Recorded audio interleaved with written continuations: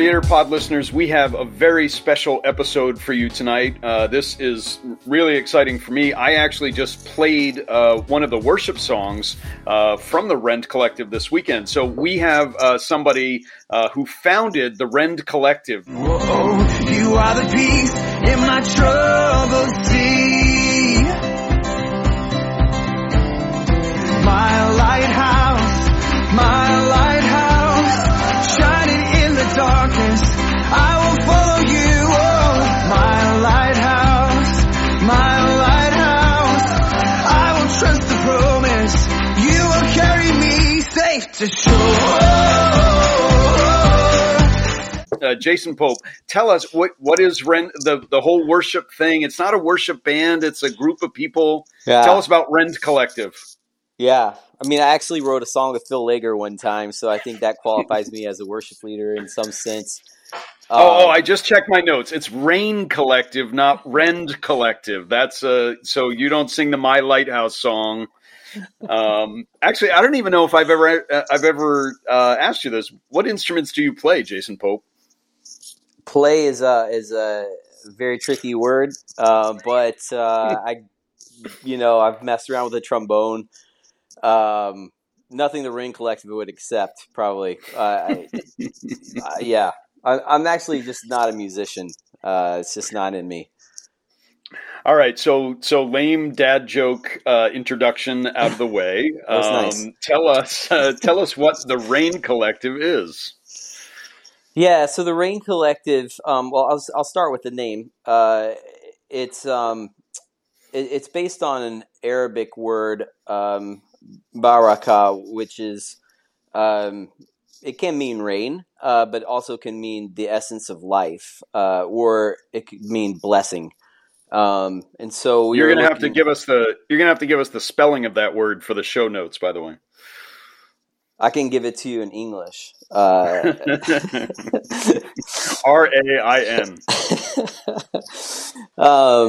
Yeah. So we were looking at tackling an issue, and when I say we, it's a group of different organizations that came together and saw there was a huge gap in people that were working against human trafficking in the Middle East and North Africa.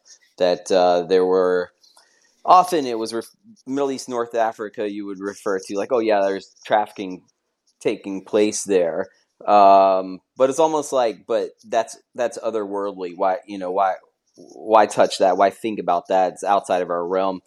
So this group of people came together, and it's been about 2.5 years, and we were talking about like what our approach would be.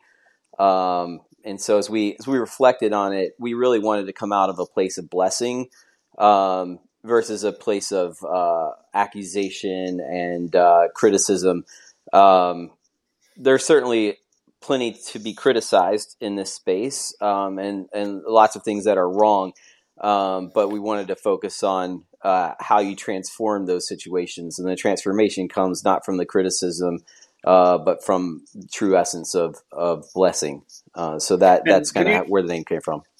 And can you talk about that a little bit more? Like, is it that, when you are criticizing traffickers or trafficking as a system, some of that criticism then reflects on the victims of trafficking? Is that why some of that hesitancy was there, or you were just trying to speak life into a dark place?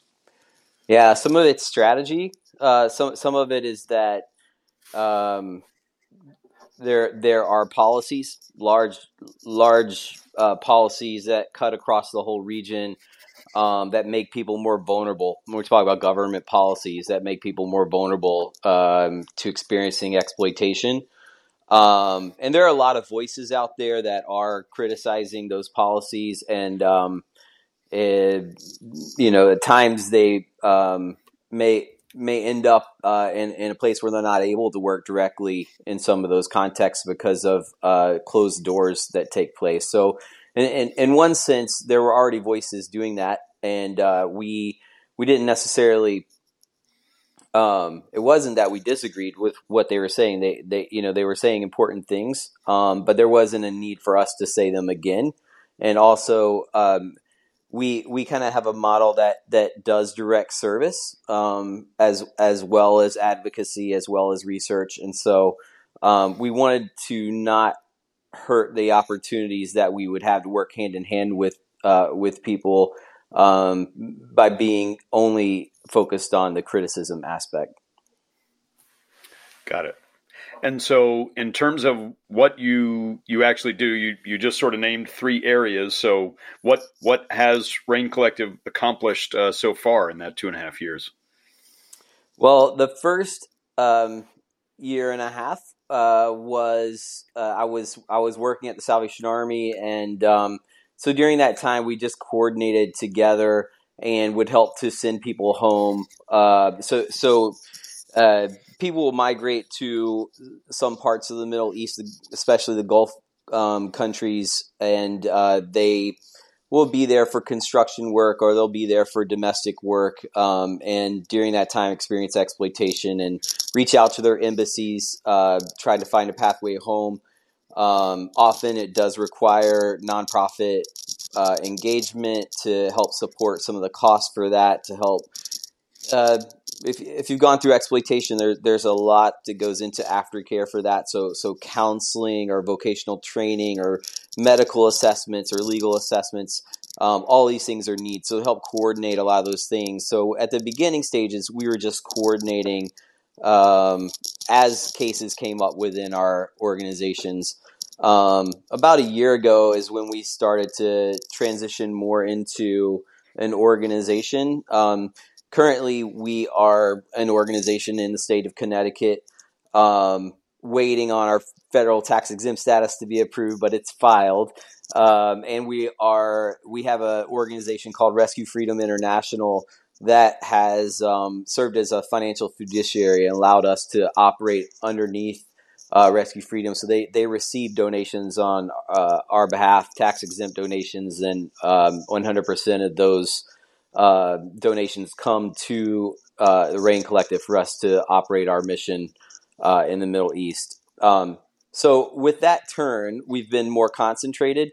Last year, we did a project to support women that had experienced exploitation in Oman. We learned that there were 300 women there, at least, that had experienced exploitation that were from Sierra Leone. Didn't have some of them didn't have ways out of the homes that they were in, where they were still in these situations that they needed to find a safe space out. Most of them did not have funds for plane tickets back home, COVID tests, some funding for when they landed and how they would actually have a livelihood back in their home country. Families, their relationships with their families had been damaged through this process, so sometimes they didn't have social support when they made it back to Sierra Leone. So we engaged in that process and supported 73 women starting in about May of last year, and then ended up through it's October or November we finished up that campaign. With all the things I just talked about, not all of them got all of those things, but some of them got some things, some of them got multiple things, just depending on what they needed and what other resources were available for each case. So I want to ask you about, how you're there in Connecticut and you're helping women in Oman to get out of this exploitation. But at first, I think I want to start with sort of a larger question. How did you develop this kind of global viewpoint? I mean, you talk very fluently about, problems of women from Sierra Leone in Oman.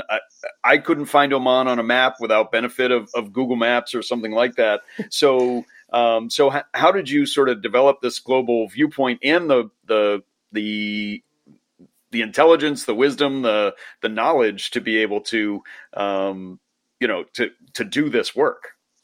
Do you play Wordle? I do. You knew that was going to come up. That had to come up in this. There's a version called Global, GLOBLE, and it you pick a country. There's a mystery country every day. Anyway, that's a good geography tool. That's a little aside. Um, uh, this is a question I get quite a bit in terms of like, how did you end up doing what you're doing? And it's a bit of a Forrest Gump story. And one foot after another, really. God led the pathway, and I just kept following it. I know that sounds so cliche, but literally, that's a long story. And I just started by service. Like I was working in a local community with the Salvation Army in an area in Atlanta when I came out of college, and then uh, I got opportunities to work on international partnerships with Uganda. I got invited to go on an anti-human trafficking trip to China by the Salvation Army World Service Office. That was in about 2007, 2008. And then eventually I made my way and started working for the Salvation Army in 2013, or the Salvation Army World Service Office in 2013, and really traveled extensively for about 8 years, right up until COVID, stopped everything. And so my passport is really just full of stamps from that time period. And in addition to that, I've been, a lifelong learner, and I've studied public policy and studied theology, and now I'm working on a PhD in international family and community studies. So there's also an element of kind of more formal education when it comes to learning about the world. And so I've taken a deep dive both in terms of academics as well as just practical experience. So I do a lot of cultural interpretation on this podcast when Salvationists come on the podcast, and they will, use lingo. They'll talk about some Salvation Army event and use the Salvation Army specific terms. But I would say when it comes to the Salvation Army World Service Office, known internally as SAWSO, by the abbreviation, I think there probably are a lot of Salvationists who don't even really know what the mission of the World Service Office is. So give us a little bit of the skinny on what you were doing there and what that arm of the Salvation Army exists to accomplish. Yeah, it's interesting. I'd say, like, having spent quite a bit of time working in the States with the Salvation Army, that their focus is much more on outcomes in their program. So they want to see outcomes in people's lives. And SAWSO's focus would take one step further in terms of impact. That's I'm generalizing. I get that. And people say, well, that's not us or whatever. But I'd say, like, there's SAWSO's way of organizing their programs and projects at the end of their log frames, at the end of their plans, are community changes on really deep levels. And sometimes they're able to take steps that I think maybe would be too risky for the Salvation Army in the United States. Sorry if that's too transparent. I just feel like that's probably true. Like there's more rights-based work that SAWSO is doing. I believe it's a good thing. I'm not sure how well that could be translated in the States in terms of community development, but they are a community development, international development organization that is part of the Salvation Army's mission and integrates the Salvation Army's mission into their work. For me, I was doing work on two things when I first started there: livelihoods, which is basically like job creation or financial support for individuals and families, and then also anti-human trafficking. And I did both of those for about 4 years, and then just switched purely to anti-human trafficking for the last 4 years. And how long did it take you to get that lingo down? For years, as I have talked with people about the human trafficking dilemma and the way the Salvation Army, approaches it and tries to work against it, we always get into this thing where it's like you have to put the anti in front of trafficking. You can't say the Salvation Army is in human trafficking. That's not a good thing. It's frowned upon. That's right. It's highly discouraged. Yeah. Yeah, I mean, honestly, every day I'm working on lingo. I don't know that you ever really get it down, because words mean a ton, and the more you study what you say, the more you realize you're not really communicating everything you wish you were. And so there are a lot of things that I try to work through still. So there was never a point where I was just like, okay, I've got it now, I can speak it. So well, and I think trafficking is so complicated that there isn't a single word that is kind of the antonym to trafficking, right? Because the opposites of trafficking are things like freedom and justice, and redemption and reconciliation, and there's so many things that are that fall into the category of an opposite of trafficking, but there isn't just one thing that is the opposite of trafficking. Is that fair to say? Yeah. Oh, it's very fair to say. Yeah, I was brainstorming with a group this past week, and we were looking for some statement of an objective, and we wanted to be positive, but we ended up having to go with we don't want trafficking. Right. I mean, right. That's a shorthand, because anything that you said positive is so general, because there is no direct antonym. Yeah. Right. I think one of the questions that I think people often have in their minds when they think about the work organizations like yours and the Salvation Army is engaged in is, and you hit on it a little bit, talking about impact, measuring impact. One of the things that I noticed when going through your material was how some people might say, where's the impact when they don't see numbers? But how would you define impact when you can narrow it down to a specific community, a specific group, and really work toward changing their lives? Yeah, no, it's a great question. I think numbers in this situation are even less relevant in terms of being able to tell impact, because they matter. It's not that they don't matter, but often programs may be judged on how many people did you help for how many dollars. And like, what about how deep is the pain of the person that you helped? How much trauma has this person been through, and how much healing are they experiencing? One person experiencing great healing is still a pretty great impact. The other thing with the Middle East and North Africa is data is not easy to come by when it comes to prevalence. Right. And when it comes to how many people are actually experiencing exploitation, many of the government policies are not wide open to data collection for survivors in their country. It doesn't make them look very good if you walk in and say, well, we just found that your country has, exactly X number, and we used empirical methods to do so. So you're probably not going to get approval to do that. So it's really hard to measure impact by that sense. Mm-hmm.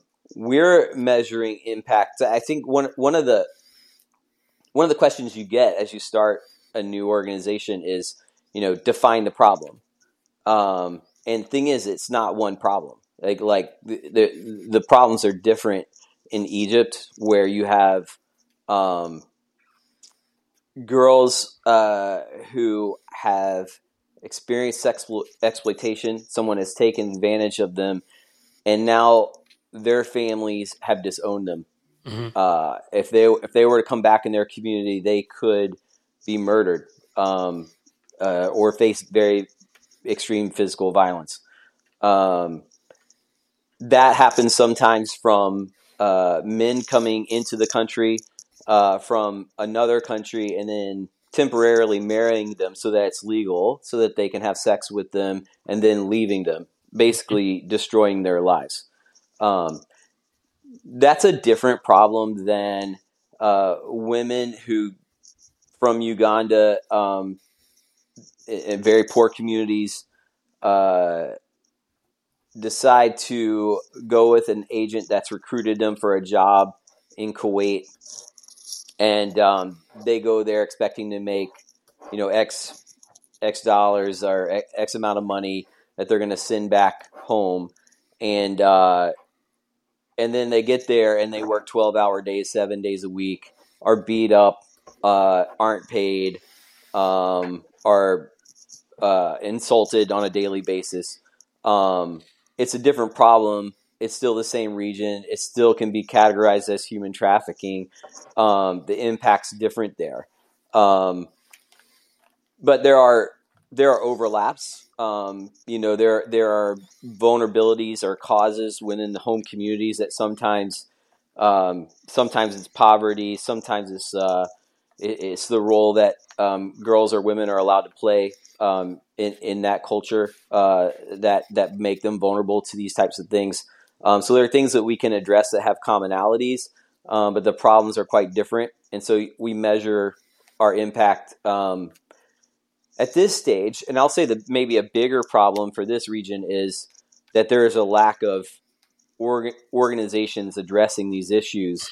So at this stage, it's also an impact for us if we become a catalyst for another organization taking actions that they wouldn't have taken had we not engaged them.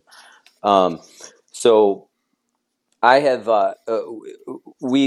most of our projects have multiple partners working on it. It's part of the way that we work is we try to dream up something together with other organizations, not just two, but 2 or 3 different organizations. And one of them it's been in Egypt that we're about to kick off and work on this year.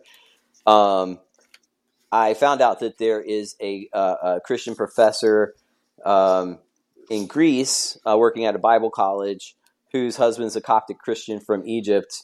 And the Christian professor in Greece runs the anti-trafficking organization. And she wrote me back and said, hey, we're often back and forth between Egypt and Greece. I've never heard of any anti-trafficking work going on in Egypt. Can you please keep me included? And so we're thinking our impact is the fact that if we're able to create this resource room and create new resources for this project is building a resource room at an anti-trafficking shelter that helps care for girls and women who have experienced exploitation, and we'll be training the staff in some of the aftercare and some of the counseling techniques that are used in other shelters that we work with. That's an impact. Right. But in addition to that, if this, what's a fairly small project, also brings a professor that has a theological background and has a presence in Egypt on a consistent basis to do more work in that region, because we've now connected her into what we were doing and she's able to take it further, then that's also an impact that we're making. So we're trying to be a catalyst for bringing new people into spaces or helping to create more work even outside of ourselves. And I'm glad you defined that, because as a person who travels a lot, you've gone to so many different places. One of the worst places I've ever been is Facebook. 10 out of 10 would not recommend. Don't go if you don't need to. But when I see a lot of the arguments on there, there's a language difference, a difference in understanding of definitions, because even a fact and definition has become subject to opinion. So when people think of impact, I think it's important to recognize that everything that's measurable isn't quantifiable. So you can feel impact, you can see impact, even if there's not a number to associate with it. And I think that it's just important for people to hear that the work you're doing is impactful, and the numbers don't tell the story, the people do. I love that. Absolutely. And feel free to use it. The first one is free. We charge after that. Right. This is being recorded, right? So Absolutely. I kept it as a reference. Yeah. Yeah, and I think it's important for us to learn how to measure what we're doing, even if it's not numbers. Right. And so that's something that we're looking into. But there are lots of different ways that people have gone about measurement of impact, and I don't know what it's going to turn out for us to be, but I have a sense it's probably not going to be statistics as we know them. Right. So coming back to the 73 women in Oman that you were able to help, did you? I'm assuming that you did not go kick down doors in some building in Oman. So what is it that you did from Connecticut to be able to facilitate this change in their lives? So we partnered with an organization called Do Bold that were doing interviews with these women to they basically were using a tool from International Office of Migration that walks you through identifying if someone has experienced human trafficking, if that has been something that's happened. And so we worked with them financially. We had a financial agreement with them, as well as communicating on a consistent basis. We also connected them over to a group called World Hope International, which they had not met before, that had a shelter in Sierra Leone. And I've worked with World Hope quite a bit and know that they do really, really good work in terms of all the things we mentioned before: medical care, legal assistance, counseling, family mediation, helping out with finances when people first land. So we brought the beginning and the end of that journey together in conversation. Then we helped support jointly. Do Bold and Rain Collective did a peer fundraising campaign to help raise some resources. We were looking for a $30,000 that we wanted to raise, and we raised $29,200. That killed me, really, just to be honest. Like I like to cross off the box, but it actually generated awareness, and then a community foundation gave additional $3,000, and another nonprofit organization gave $20,000. So while we set our goal at $30,000 and we came up short, we ended up with over $50,000 that were given towards the campaign. We then helped process the plane tickets with the travel agent. So there's a travel agent that we had in the region that we connected with to purchase plane tickets, and also some of the support packages. We arranged those and then connected them, set them up so that they could be received in country once the individuals made it back to Sierra Leone. They could check in and get some of the support. So those are some of the things for that piece. But I actually think it's going to be like we do different things almost in every project, just depending on what the gap is. Sure. No, and I wasn't asking for sort of what's your one size fits all solution. I was just trying to get into, what the solution was in that particular case. Well, and I think that you say, you don't go and kick down doors, and it's a, we all have that image, and there are some organizations that even put that image out there about themselves. In this case, it's more about finding an advocate for someone who's in a situation in Oman. So there are currently over 50 cases of exploitation that are still existing in Oman, some from Uganda, some from Liberia, and some from Sierra Leone.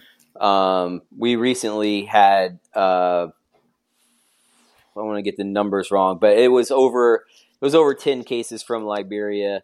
We hadn't had any cases from Liberia before, so these had just popped up. We reached out to a contact that we knew worked on some of this, they connected with a person that is in Oman who then shows up at the house and starts working directly with the person and between that person and the embassy to get them permission to be able to travel. And you can't just leave a house. Like, you have to show proof that there's been some damage that's occurred for you to be able to get a pass to leave the house. So it's metaphorically kicking the door down, but in reality, it's like, okay, this is the service you have to do on the ground in order to free them up to be able to get out of the situation. Right. We've talked a lot about the organization and the work, but we are, kind of fascinated with the people who do a variety of different, creative ventures. So getting down to the Jason Pope of it all, as a white male, are you an outlier in anti-trafficking work? Yeah, I think so. Yeah, mostly. I mean, I'm not the only outlier, but I think we're, fewer in number. And that's Kirsten Foote, I think's her name. Wrote a really interesting book looking at diversity and anti-human trafficking practitioners, and really trying to push for more diversity, but also more inclusion of men in addressing human trafficking. And I mean, over and over, I've been asked the question, like, well, how do we get more men engaged? And I could rattle off, a handful of men that are engaged. There's a guy named Glenn Miles, a guy named Mark Cadell. John Cotton Richmond was just previously U.S. ambassador for human trafficking at large, anti-human trafficking at large at the U.S. State Department. Verlin Rosales, project officer in the Philippines for the Salvation Army. Johan Jadhav in India. So it's not like there aren't men engaged. They are there, and I think they're doing really good work. And I don't have an answer for how do you get men engaged. I think God has to do that in some ways, and I don't want to cut myself out of trying to figure out how to get more men engaged, because I'm certainly open to it. I just don't have an answer for it. Well, I don't know why. If we can't solve the how, why is it important for men to be involved in this work? I think it's important, partly because men are a big part of the problem, and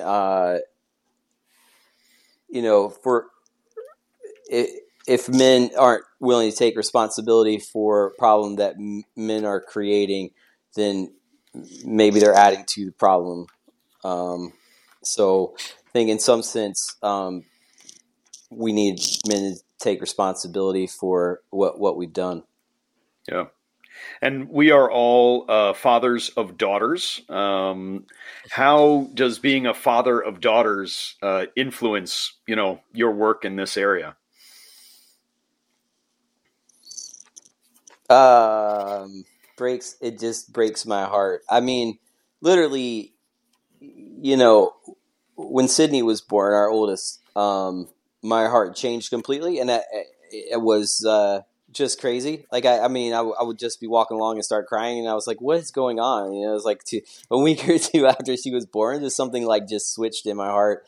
And every one of my daughters being born is like just made me a deeper person. So working with the Salvation Army, we addressed online sexual exploitation in the Philippines, where parents were accepting funds from individuals outside of the Philippines to bring their children into live chat rooms and do whatever that person wanted them to do. Mm.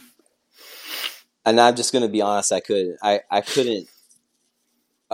take that in. And a lot of that had to do with my own children. my daughter came to me one night and said she was crying, and she's just like, I don't want to end up I don't want to end up lost in an orphanage. And I was like, I must be talking about work at home way too much. And I was like really struck by it. And I was like, where's that coming from? She's like, Paddington. I'm like, okay. That helps a little bit. Okay. But honestly, I certainly, it's a heavy work. So like you really have to balance, self-care and having fun and not dwelling on things too much, outside of work. And so like, I have to just be super careful with how much I internalize with some of that. Yeah. Terrell has also cried a lot more since their second daughter was born, but I think it's different from what happened with you and Sydney. Well, Paddington Bear mishaps. But how do you deal with that trauma? I mean, how are you able to put it to the side? All of us have been in ministry roles where it can be hard to not take it home with you or whatever, or you're working out of a home office, so it's kind of always there. How do you how are you able to compartmentalize it, and how are you able to sort of deal with your own emotional, mental, spiritual health when you're spending so much time around this kind of darkness, this kind of unspeakable darkness? Yeah, I mean, it's a great question, and I think if you asked me that question about 3 years ago, I would have said, well, it really helps that I am in Connecticut, or I am in DC at the time, that I have this big geographic gap between the work and myself, and I do a lot of administrative stuff. I write a lot of reports, and okay, so it probably isn't touching me, and frankly, that's not the way to deal with it, because then you realize, oh no, actually this stuff is touching me, even at this level, and it's touching the whole network that I'm working with. So the first is just to being conscious of, no matter how close geographically or how much time you actually spend directly with survivors, that being a part of the network is going to play an influence on your emotions, and knowing that is a healthy thing. I'm at my best when I'm exercising frequently and dieting well, and I then use my exercise to get outside, and moving to Connecticut this past year has allowed me to do a lot more hiking in absolutely gorgeous places.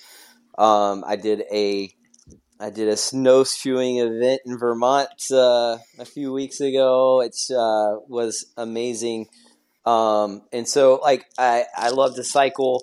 It's just getting out. I think it's really just getting outside and doing long exercises outside has really been one good way for me. Yeah.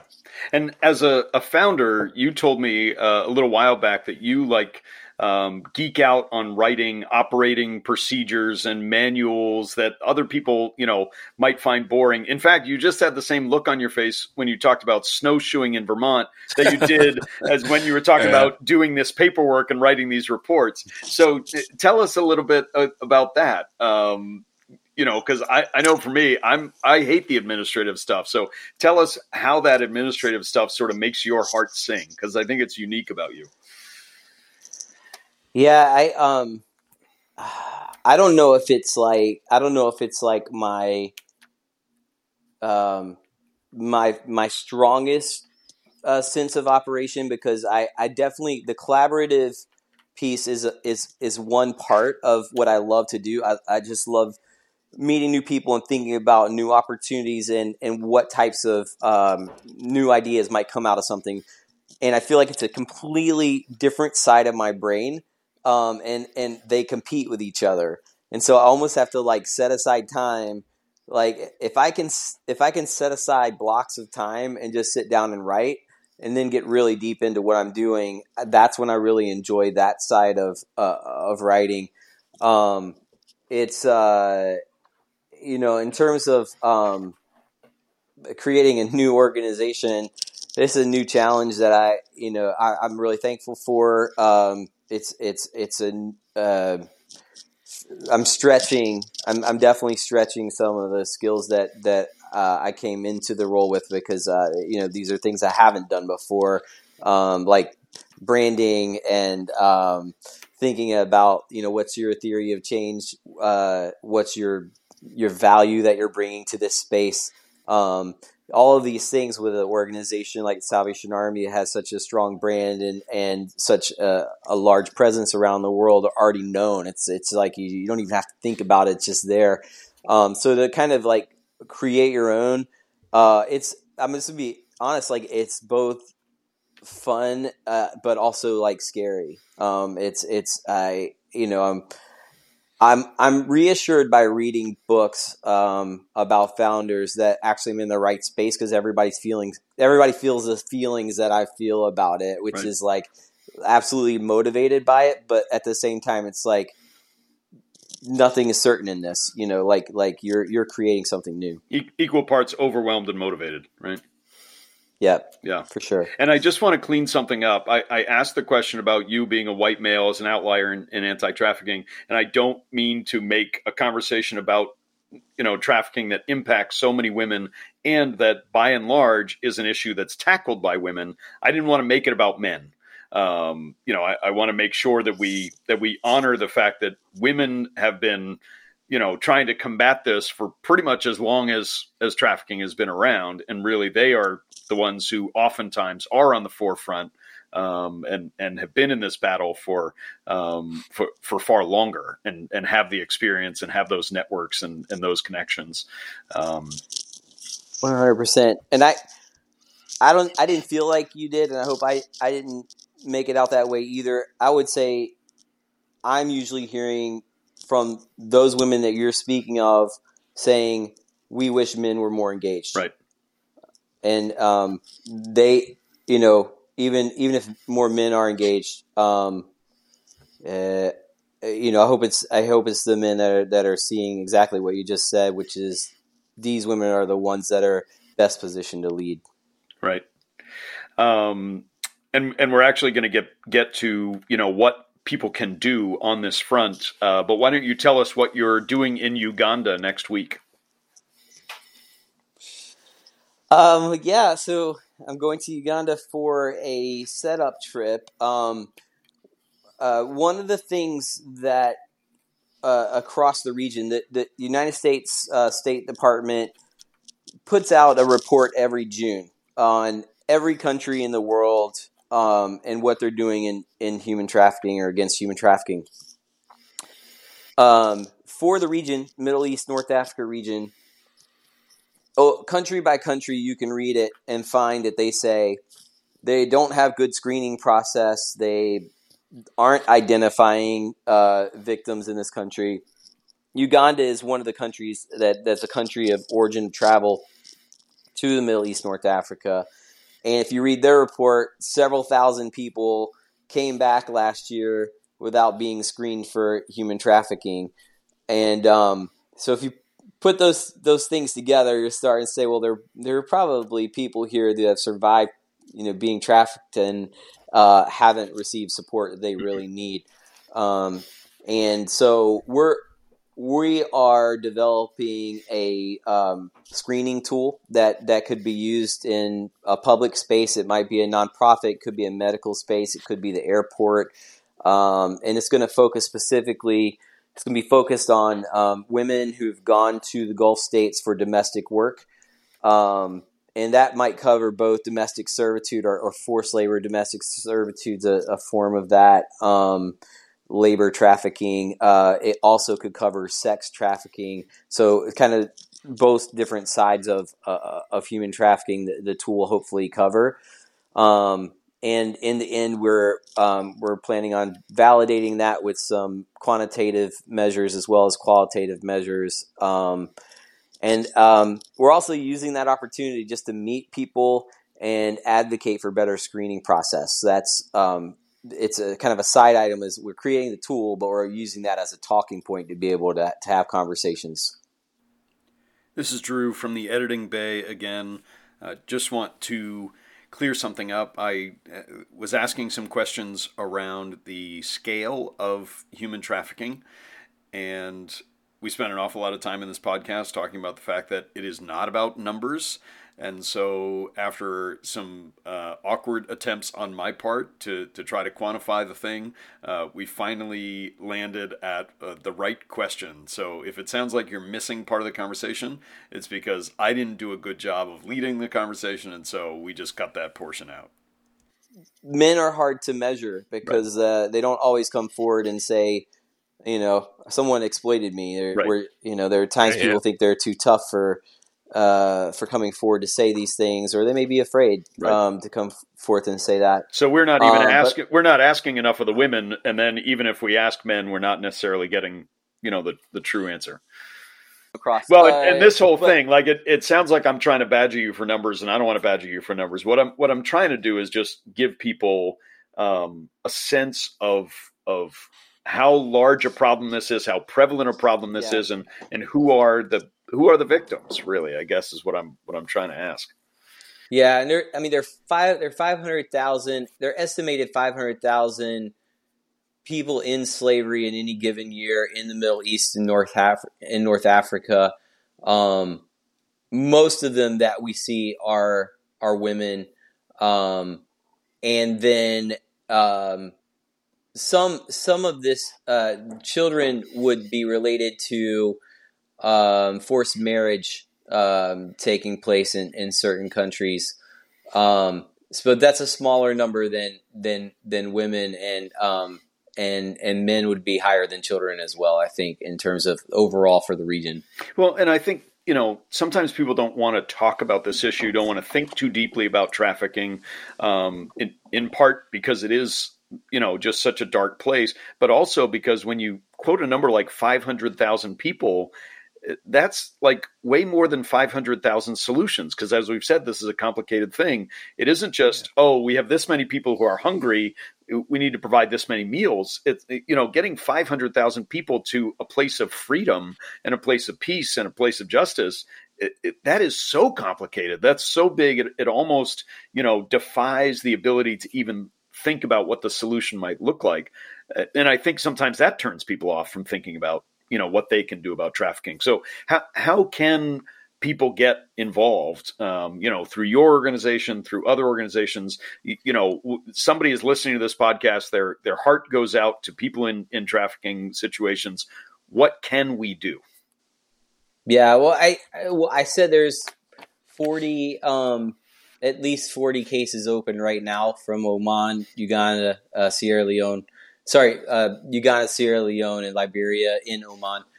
And each of those cases, somewhere between $1,000 to $1,400 gets them back to their home country. Does that solve it? No, but that's a big step. That's a really important and that step. solves it for that one woman. That one person. For that one woman. Yeah. Or that's the big step for that one person. I get what you're saying. We don't want to use the word solve here, but that is a major step in the right direction for that one individual's life. Yeah, and I've been getting this question a lot. Like, if the problem seems overwhelming, then it leads to inactivity. I had this question the other day, and I was like, okay, we're all gonna. This was not the smoothest comment. I was like, we're all gonna die, but we still go to a doctor. Right. And we still go to the gym. Let me try right? again. And I think that faith really plays a role. I really think that faith plays a role in this. You might look at the Middle East, North Africa, and think like, oh, the problem is going to be harder there. Think about all this, all the different obstacles that you might have to go through. But the truth is, the problem is hard everywhere. Mm-hmm. Like if you think it's easy to help a survivor in Cleveland, Ohio, truly be free from the emotional bonds that have taken place, it's not. It takes faith. The question is just like, will you apply your faith?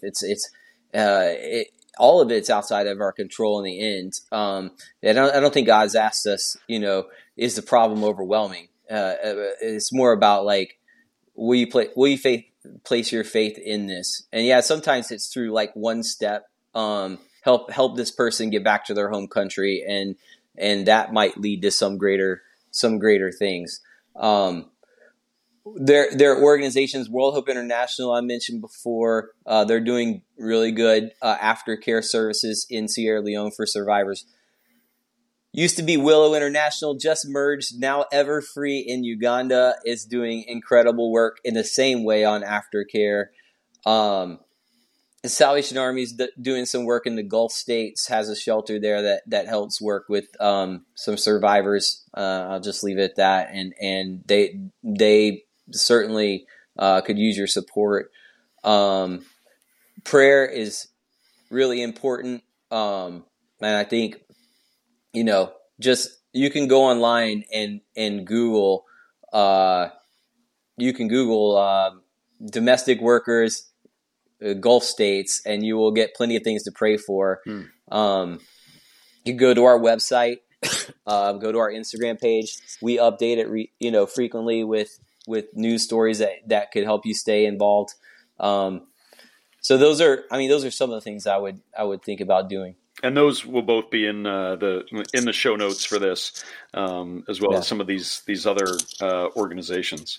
Darrell, did you have anything else for Jason before we get into the polls? I just think that what you're doing and what your team is doing is honorable. The complications and complexities of the task that's set before you guys may seem insurmountable.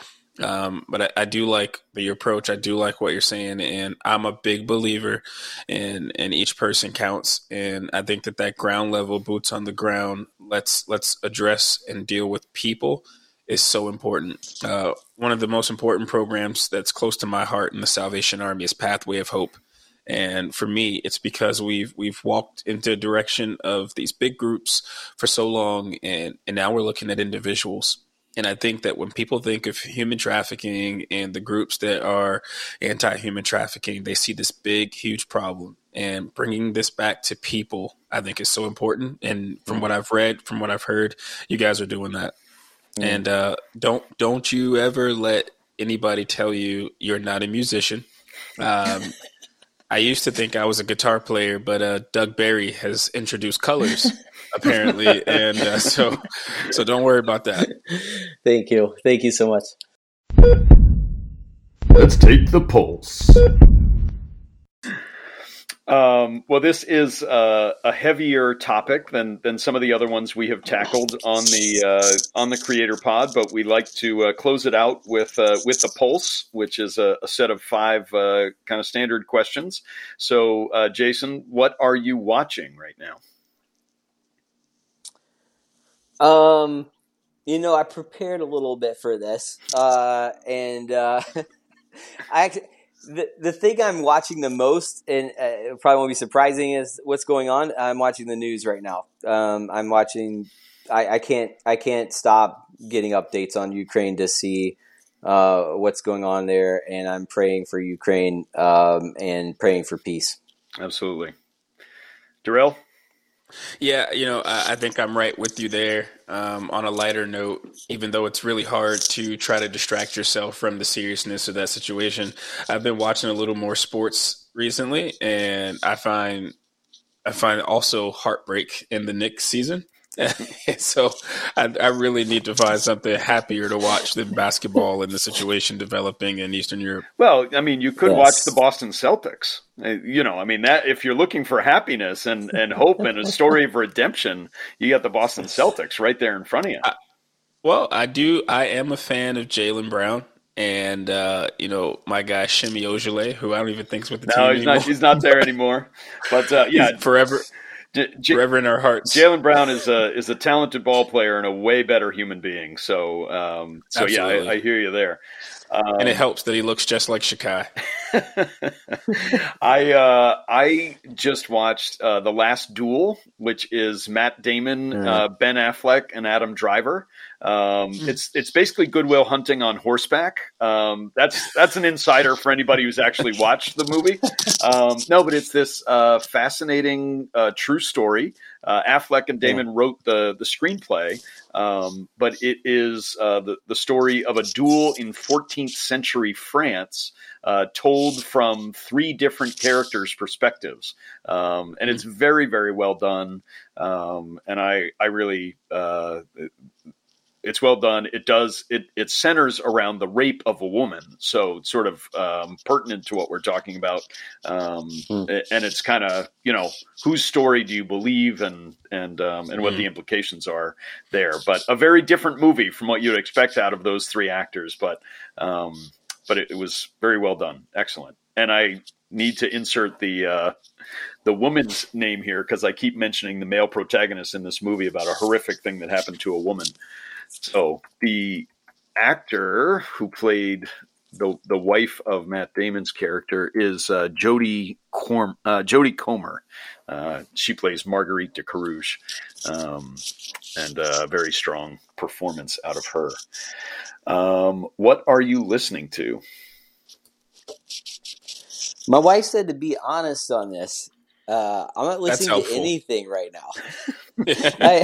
I listen to audiobooks, and so with reading as an option, so that was a Twitter debate was is listening to audiobooks considered reading or not. Well, so I don't know the outcome. I don't read anything. I only listen to audiobooks. So whenever I say I'm reading something on this pod, it is almost always something. But this time around, I actually have something I truly read.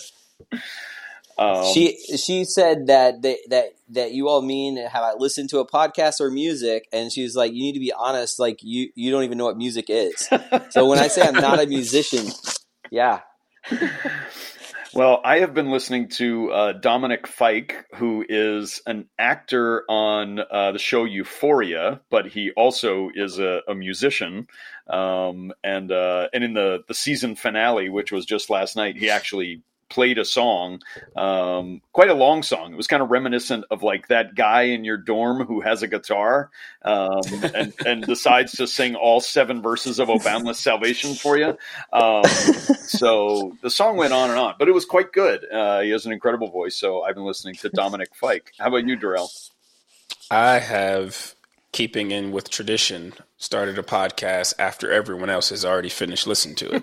I'm on Aftermath, the last episode of The Rise and Fall of Mars Hill. Oh man. And man, that is something. Yeah. It really is. What are you reading? So I'm reading a lot of leadership entrepreneur books right now. Founder's Dilemma, Lean Startup, How to Be a Strong Team Player. But the thing that most interested me was a book called Inside Out Coaching, which I've recently started being an assistant indoor track coach at a middle school near my house. And the athletic director from the schools sent me this book, and it's really fascinating using Moses as and these are not Christian schools, the public school system, but using Moses as an example of one of the coaching leaders, coaching styles that we should pursue in terms of Exodus and helping empower individuals. That coaching, there's been too much negative coaching in sports that really tears people down, and so it's kind of an inside out is utilizing coaching to transform lives and really being in the students' lives and helping them to grow from their experience. That's awesome. And then like when the defense is really stout, you just lift your staff and the defense just parts, and then you can get in and throw down a monster dunk, right? I'm going to try it. I absolutely thought you were going to say, and crack him over the head like a stone. I was like, where is this going? And Salvation Army's child protection has taught me better than that. I just read that passage recently in my devotions, that don't knock the rock passage there, where Moses, God tells him to speak to the rock and he hits it with the staff instead. That's right. So the thing I actually read on paper in my hands, not audio, was an article in The Atlantic, the recent cover story from Barton Gellman called January 6th Was Practice. And it is sort of about what the mob did on January 6th, and the people who incited the mob were after on January 6th, but also how they might actually go about reversing a legitimate election through use of other more sophisticated means than what they used on that day just over a year ago. So scary article, but an important article to read. So a deep dive into a scary subject. What are you reading, Darrell? I have been reading endless pages of Lego manuals. We have an unreasonable amount of really complicated Lego sets. And right now I'm working on a 4,000 piece Lamborghini. And at least 20 times a minute, I say, why weren't these 100 pieces a single piece? And but it's interesting. So I don't know if you guys ever read the manuals in these large Lego pieces. They give history behind the things you're putting together. And the last one I put together was a Porsche 911, and it talked about the history of the car, and I just found it really, really interesting. Got it. Cool. What is God saying to you? Whew.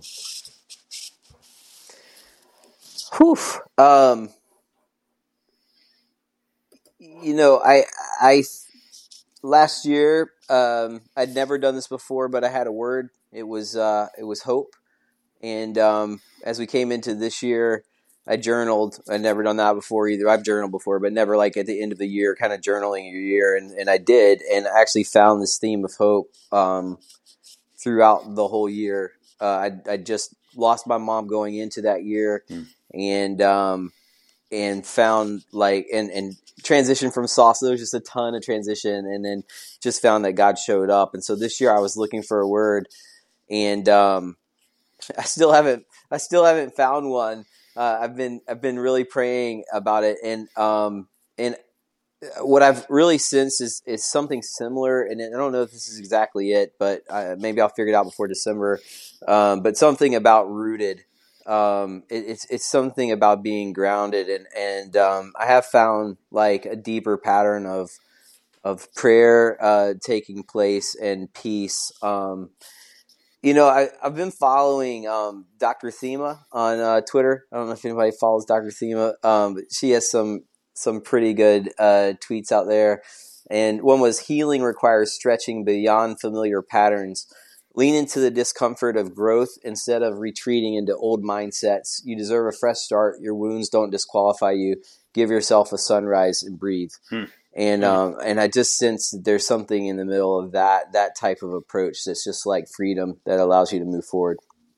Well, I can send you my prep document to prove that I am not just stealing Jason's answer, but actually I had written down hope always wins. I think that there are so many things in the world, happening right now. Ukraine, obviously, as we've spoken about, a lot of the topics we've spoken about tonight. Is there another variant around the corner? Like, it feels like we keep getting, punched down. But I'm seeing some people, like, they're putting their hope in the loosening of a mask mandate in a public school setting. And it's like, man, if that's the only thing you have left to hope in, that's a really kind of sad, statement. But to me, it's all three of those words. It's that hope always wins. And you spoke about the importance of faith in the work that you're doing. I think it's such an advantage that those of us who have faith, have over people who don't, is that we have hope. And hope does not disappoint us, and hope always wins, and hope, comes through in the end. And I've been encouraged by that in the face of so many reasons why, people are not being hopeful right now. So that's my word. Darrell, how about you? For me, it's actually been something from my oldest daughter, Winter. She's been on this kick. This past week, we went to her first hockey game, and she got to go on the ice. She got to throw a puck on the ice. She was having a blast. Her and her gang of friends were chanting "fight, fight, fight" for entirely too long. It got us some looks. But she's been on this kick where she asked me a million questions about what is my favorite. What's your favorite color? What's your favorite this? And in that, I've just been reminded of this idea of identifying what's my priority, identifying what means a lot to me. And it's been something that's been important for me to ask as we're preparing for our busy season, just to remember what's important, what's the main thing, and focusing on that. And lastly, what are you creating?